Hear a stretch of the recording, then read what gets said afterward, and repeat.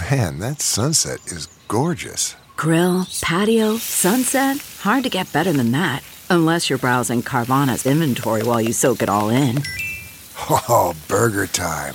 So sit back, get comfortable. Carvana's got thousands of cars under $20,000 just waiting for you. I could stay here forever. Carvana, where car buying meets comfort meets convenience. Download the app or visit Carvana.com today. Good morning, I'm Blair Lede at Fox 2 with your St. Louis news, driven by Bomarito Automotive Group. Opening statements begin today in the trial against Richard Emery. He's charged with 4 counts of first-degree murder and could face the death penalty. Prosecutors say he fatally shot his girlfriend, her 2 children, and her mother back in 2018.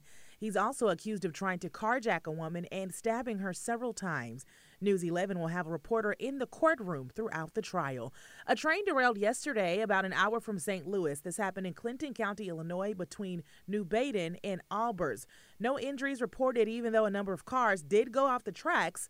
Police say it could take days to get the rail cars back on track.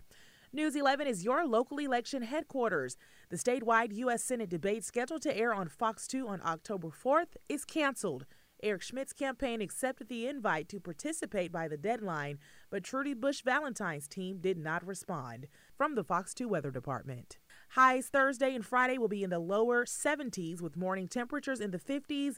The change comes at a perfect time since the autumnal equinox is Thursday, making it officially fall.